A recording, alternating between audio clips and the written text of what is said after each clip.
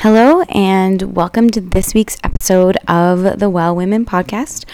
I'm your host, Dr. Laura Pfeiffer. Today I wanted to do an episode that is a little bit more personal to me.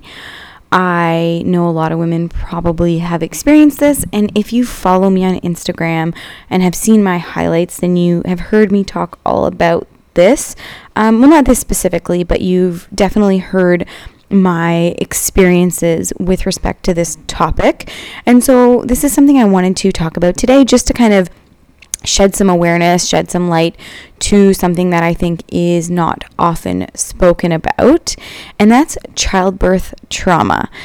And so for those of you who haven't seen my Instagram stories or seen my highlights, I will just kind of go over my birth story and why I found it really traumatic, and then I want to go into some of the areas of healthcare where I think are lacking. I'll go into some of the research, and hopefully it's something that people who have been through some sort of childbirth trauma themselves can relate to, or that they can use as a source of comfort that they aren't the only ones experiencing that, or if someone you know has had a traumatic birth or something that they determine as a traumatic birth, which you will find out is really the definition of traumatic birth. It's always the woman's perception of what happened, regardless of what anyone else thinks about that, that you can just reach out and make sure that they are fully getting through that trauma that they've experienced. And so with my birth story, I ended up having, kind of skipping to the end, I ended up having vaginal birth, really minimal tearing. So that was really lucky. I didn't need to have an episiotomy. I only needed to have one stitch. And my baby boy is healthy and doing well. So from that perspective, you can kind of say, oh, well, it doesn't really seem like your birth would be traumatic. You had your baby vaginally, he was healthy, and everybody was healthy and fine. Recovery physically for me was not an issue because I had him vaginally and barely had any tearing. It was more of a matter of a little bit of back pain from my epidural. I have some pubic bone pain that I've suffered from or suffered with throughout kind of the entire course of recovery, pretty much. But I mean, recovery wasn't bad either. I worked through it. I didn't have any surgery to recover from, so that is always beneficial. But where my childbirth trauma per se came from was really the whole experience of labor and delivery. So I'll kind of go back to the beginning. I had my due date of November 14th, 2019. And on the 7th, I started having, 7th of November, I started having cramping, and I was kind of randomly, sporadically throughout the day, I would have cramping, and I didn't really know what to make of it because, again, new mom, first-time mom, this was my first pregnancy, first experience with all of these feelings, so I didn't really know what to think of it. And so on that Wednesday, I kind of went through the day with having intermittent cramping. That Wednesday night, on the 7th, I didn't really sleep because I had cramping throughout the night, went to bed, and I woke up with what I thought was my water breaking. So that really scared me. I called my midwife, and they told me that if I thought my water had broken, I could come to the hospital and they would check so they could confirm kind of where we were at. Ended up going to the hospital, and they tested the fluid 3 times and said that it wasn't my water breaking. It was not amniotic fluid. So they just kind of sent me home and said, just keep doing what you're doing. Take a Gravol so you can sleep and just kind of continue on. So we were at the hospital the Wednesday night. We went at 1 o'clock in the morning. We ended up getting home at 5 o'clock in the morning on the Thursday. I ended up taking a Gravol and getting some sleep until 9 o'clock when I was woken up the Thursday morning. So now we're on to the 7th of November. And sorry, the Wednesday was the 6th. So now we're on to the 7th of November. And this is the Thursday. And so I got woken up with these cramps, and these cramps kind of persisted throughout the day. Again, it was more just really bad back pain.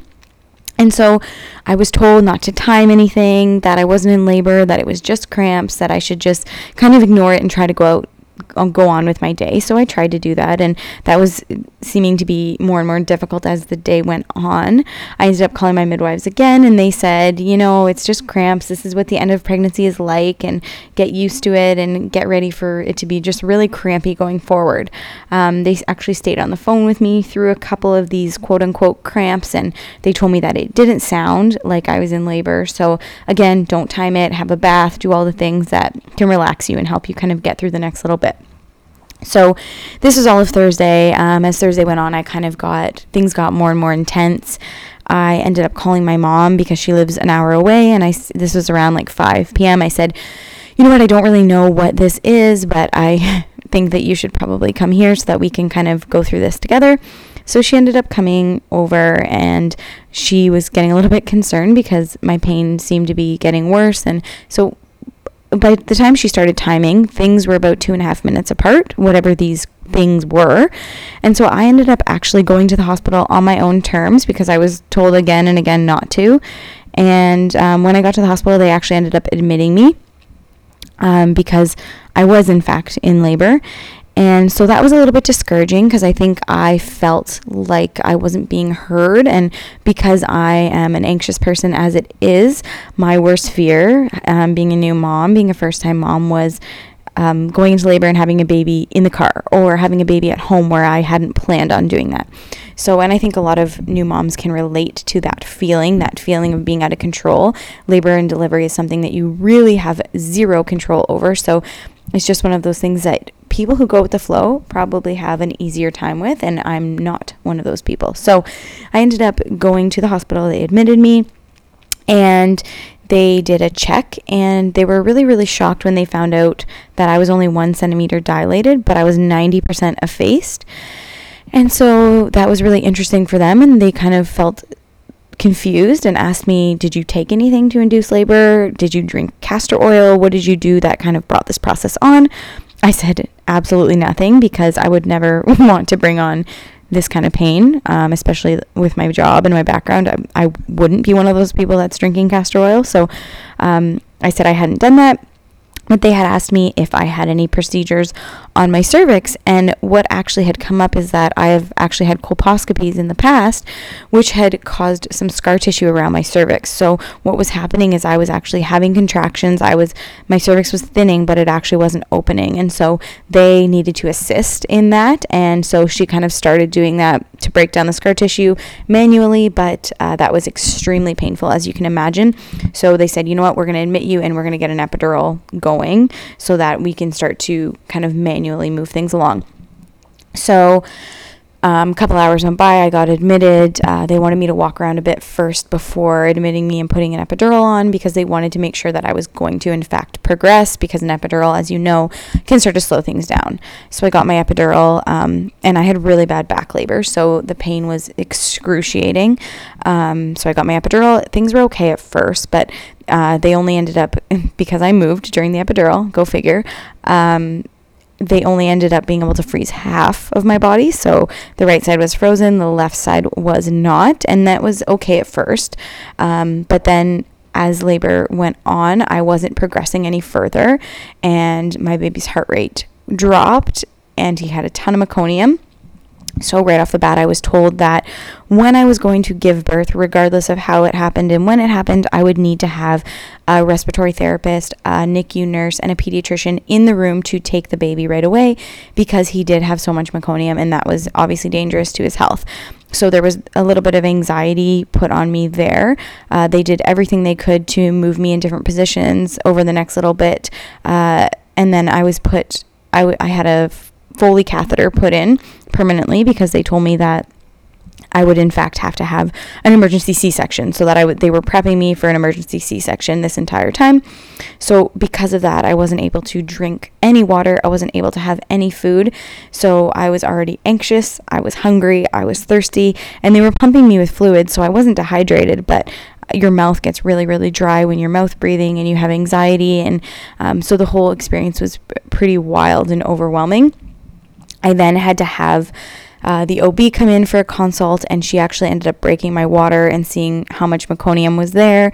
She put me on IV antibiotics because she thought that it might have been an infection. The baby's heart rate still wasn't coming up. So again, she had the conversation with me about the possibility and the probability of likely having an emergency C-section.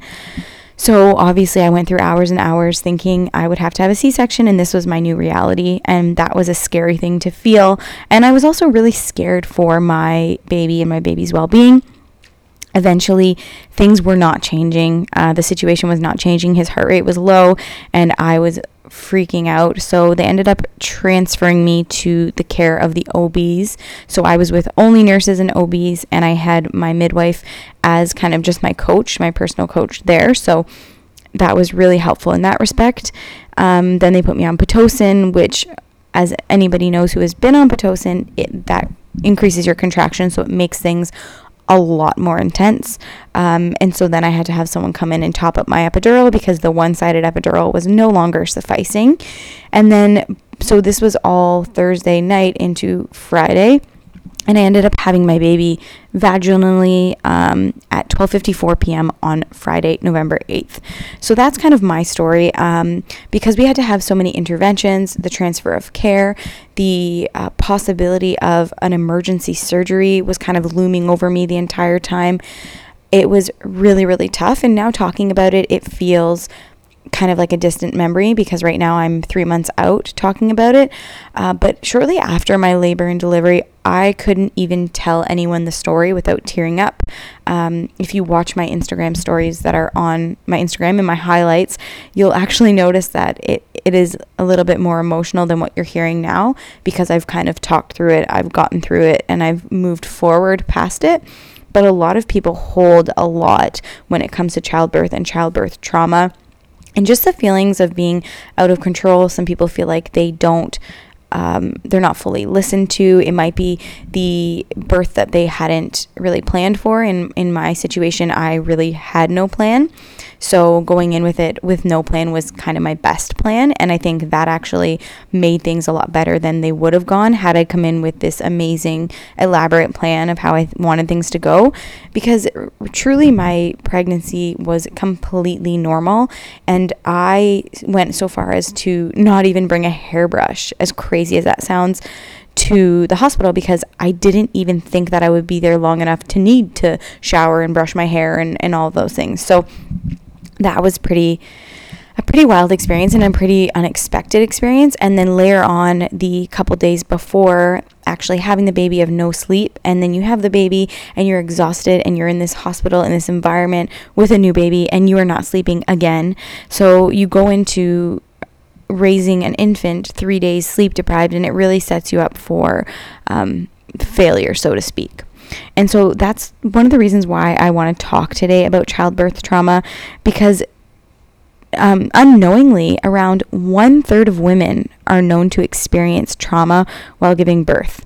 A negative experience in childbirth is associated with chronic maternal morbidities, and that includes postpartum mental health problems, depression, and PTSD, or post-traumatic stress disorder. Poor mental health in the postnatal period, so after giving birth, can alter a woman's sense of self. It can disrupt family relationships, and difficulties with early mother-baby bonding can negatively influence a child's social, emotional, and mental development. So that is something that is so important to talk about, because it's not only the mother that's being impacted directly, but it's the family and ultimately the child, indirectly and directly, that is being impacted by a mother's birth experience alone. Birth trauma has been associated with medical interventions and the type of birth, and has been defined as a perception or of actual or threatened injury or death to the mother or her baby. So as you can see, it's really in the eyes of the beholder. So if you feel like someone's story doesn't sound traumatic, it really depends on the circumstances that the woman went through in order to define it as traumatic. And so this can be due to a perceived lack of control, a perceived lack of involvement in decision making, and that can have to do with the care providers, the doctors that the mother is dealing with, and it can have to do with the surroundings, the environment. Again, what she thought was going to be her plan, how close is that to the actual plan? Interestingly enough, a study found that the strongest predictor of developing birth-related PTSD was interpersonal difficulties with care providers, in particular those experiencing lack of support. So there was a common theme in the research I looked into in childbirth, and it found that most of the women, when they explained their experiences in childbirth, really it had nothing to do with the pain. It had nothing to do with the drugs or no drugs. It had nothing to do with birthing a child out of a very small space. It really had to do with the perception and the lack of support, the feeling that there was a lack of support, the feelings of not being heard. And so I found that really interesting. I actually dove into the research and found a lot of quotes in this one study that was speaking to women's experiences, and they actually have different quotes about the women in different circumstances still experiencing the same types of trauma from completely different experiences. So here are some of the quotes. This one woman says, "I begged not to have a C-section. Neither I nor my baby were in distress or danger, but because the doctor was ready to go home, he did a terrible section and resulted in almost a year of recovery." Another woman says, "I was steamrolled with unnecessary interventions and didn't get to speak with the doctor about my options, risks versus benefits. I felt like the nurses, doctors, and hospital only did what was in their best interest, not mine. It was a nightmare." Another woman says, "I feel like I was being told I was silly for thinking I was in labor and that this awful pain was nothing to be worried about. My opinion was dismissed and ignored as I was just a first-timer." And so that kind of speaks to my experiences, feeling like I wasn't in labor when I actually was, and that because my pain didn't elicit a specific response by myself or a specific sound over the phone, that I wasn't actually in labor. Another woman says, "In particular, being in labor was a contested area. Women's perceptions of being in labor were based on their embodied experience, whereas care providers' perceptions were based on clinical findings. For example, one woman was considered to not be in labor because her cervix was not dilating according to the care provider's expectations." And again, that was with me. My cervix wasn't dilating, and that was due to scar tissue. And unfortunately, they hadn't picked that up or asked me about that in my history. So that ended up being something that wasn't actually in my medical records for the hospital to know about beforehand. Another woman said, "I was going into premature labor and the midwife palpated during a contraction and stated that I was not having them. Eventually went into labor as they ignored me. Although not traumatic in medical terms, felt completely disgruntled that my journey was not taken on my own merits and completely ignored as a woman during labor." Another woman said she was told to stop pushing, being told what to do when my body was telling me different. Women described how equipment tethered or tied them to the bed during labor. "I was tethered to the bed during induction. I was tied to the bed and forced to lay on my back." Women experienced being forced into birth positions, and providers basically putting them into positions that they were uncomfortable with birthing. The interesting thing I found was a negative experience in childbirth was associated, like I said, with post-traumatic stress disorder, so PTSD, a disruption to interpersonal relationships, dysfunctional maternal infancy bonding, a reduction in the rates of exclusive breastfeeding, inappropriate utilization of maternal and newborn care services, fear of childbirth, and an increased desire for an elective cesarean section in future pregnancies. And I can actually relate to that personally, because being told that I was going to possibly have to have an emergency C-section as a result of what was going on in my labor and delivery, I actually had said multiple times that I would rather just go into a C-section, just get the baby out, get him out safe. Let's just do it now. I've been in labor for so long. I don't even want to do this anymore. And it was actually thanks to the OB that I had. He was incredible.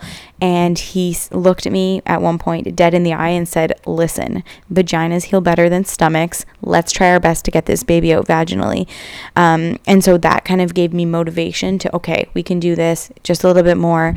And then he proceeded to come in about 4 or 5 hours before my baby was born and say, "Okay, you're progressing. We don't have to do a C-section. we can move this towards a vaginal delivery, and let's have this baby by lunchtime. And that was kind of motivation to me to say, okay, I don't have to stop. I can keep going. So although there was some negative experiences, I didn't have that fully negative experience, but I do understand wanting to just kind of get it over with over wanting to deal with the threat of having to have a C-section instead of having a baby naturally. And so that's kind of looking at the research and kind of piecing apart my experiences and a lot of women's experiences and the importance of dealing with childbirth trauma and making sure that women have a positive experience, and because of the ramifications that it can have on, again, not only just post-birth feelings, not only just postpartum depression, but interpersonal, familial relationships with partners, relationships with in-laws, sisters, brothers, and the relationship with your child and the bond with your child. And we all know the importance of breastfeeding and the benefits to a child, to the mother-child bond, and all of those sorts of amazing things. If you follow me on Instagram, you know that I do not breastfeed, and that is a whole other topic of conversation. But making sure that we actually intervene early might increase the possibility that a woman might breastfeed their infant, as opposed to maybe not wanting to try at all or being completely unable to due to a lot of physical and mental circumstances. So let's just look at the science of labor and kind of talk about what's actually going on in each section, because a lot of women talk about healthcare providers not believing them and not understanding that they're in labor when they know full well they're in labor, and telling them not to push when they should push. And so let's just look at the science and really kind of take it back so we can be well informed about what's actually going on. So labor itself is a series of continuous progressive contractions of the uterus which help the cervix to dilate, which means open, and to efface, which means thin, allowing for the fetus to move through the birth canal. Labor usually starts about 2 weeks or so before the estimated date of delivery. So 2 weeks before or after. So if your due date is the 14th of the month, it could happen at the beginning of the month to the end of the month. That's usually when labor happens. No one knows what exactly triggers the onset of labor, which is really interesting. And if you're past your date of delivery, you can have meconium in your placenta, which I told you that I did, but I was actually 6 days early. So it doesn't have to be, you don't have to be late to have meconium. Meconium can happen if the baby is in distress. If you do have a stressful labor, you can have meconium. And so looking at the stages of labor, the first stage begins when your uterine contractions are in sufficient frequency, intensity, and duration to bring about that effacement and dilation of the cervix. So false labor will be these random contractions that don't really have any rhyme or reason. They're really not productive. They're kind of your uterus practicing what to do, and they're not really moving anything forward. They're not causing you to dilate and to efface. The first stage of labor is that initial phase. We have the first stage having initial or latent, we have active labor, and we have the transitional phase. And the second stage of labor is full dilation of the cervix through the delivery of the baby. So this is the baby's head coming out. This ends with the delivery of the baby. The third stage is after the delivery of the baby, and it ends with the delivery of the placenta. So the times of these stages can actually vary depending on the woman. And the fourth stage, you might still be getting contractions. You can still be bleeding. But this is for the first hour of birth. And this is basically when we have to still be managed so that we make sure that hemorrhages aren't happening and all those sorts of things. So during pregnancy, your cervix is lengthened and it serves as a barrier, so nothing kind of gets out, nothing gets in. It really has to support the weight of a growing baby. And then a cervix that isn't ripe, there should be no softness. It is firm and it's not thin. When labor begins, it starts to shorten, it starts to thin, and this is what's going to allow the baby to come out and go down the birth canal. The second stage is going to be when the baby's head actually enters the birth canal. So early labor, if you've heard about centimeters dilated, early labor can be anywhere from 0 to 4 centimeters dilated. The rate of the dilation is going to be slow. You might go less than 1 centimeter an hour. You might get mild contractions every 5 to 20 minutes, lasting 30 to 45 seconds. And that's going to be accompanied possibly by frequent urination, backache, other kind of cramping sensations. Basically, this is kind of the quote-unquote textbook normal. If I'm relating it to myself and I'm telling you about my labor, I was about 1 centimeter dilated, and my contractions were every 2.5 minutes. So you can see how women can present very differently. Not every woman is textbook and going to present textbook with their labor. So that's another reason why healthcare providers really need to take into account the woman's experience on top of all of the clinical signs. Because for me, taking into account my experience, looking at the signs, which were only 1 centimeter dilated, but 90% effaced, would lead a healthcare provider, which it did, to say, oh, this is interesting that you're only 1 centimeter dilated and 90% effaced. Let's look a little bit deeper into this. And they would have found that scar tissue, which they ended up finding. So it is important to look at your experience as the woman as well. And so your first stage of active labor is when you're 4 to 8 centimeters totally dilated. The rate of the cervical dilation is going to be faster here. And these moderate contractions are going to be every 2 to 5 minutes, lasting 45 seconds to a minute. And these are now stronger. This is when you should go to the hospital. This is when they tell you to go to the hospital. When they're about 5 minutes apart, they're getting stronger and they're really consistent. The more you can walk and move around, the faster things go. And this is why when I got to the hospital, they told me to go for a walk for 2 hours so that they could guarantee that I would progress. Because obviously, like I said, the epidural reduces that progression. Then you're 8 to 10 centimeters dilated. And this is when you have those strong contractions and you basically have your baby. When you're fully dilated at 10 centimeters, you can start pushing. And that's kind of that. So at the end of the day, it is important to understand the physiological changes that happen in labor and delivery, but it's also important to look at your own experiences and review your own experiences. For me, kind of getting through the trauma that I dealt with for labor and delivery really had a lot to do with talking through it with a lot of people, going through the different scenarios and outcomes, knowing that things were okay. A lot of times when things aren't okay, that can be a lot more difficult to kind of get your wrap your head around and help you talk through it. And getting through it in that way was really, really helpful. But also getting that physical trauma, I actually found a lot of benefit in seeing a pelvic floor physiotherapist and working through a lot of that physical trauma, seeing a massage therapist, keeping myself healthy and focusing on myself because your hormones are out of control after. So I found getting the right practitioners was important.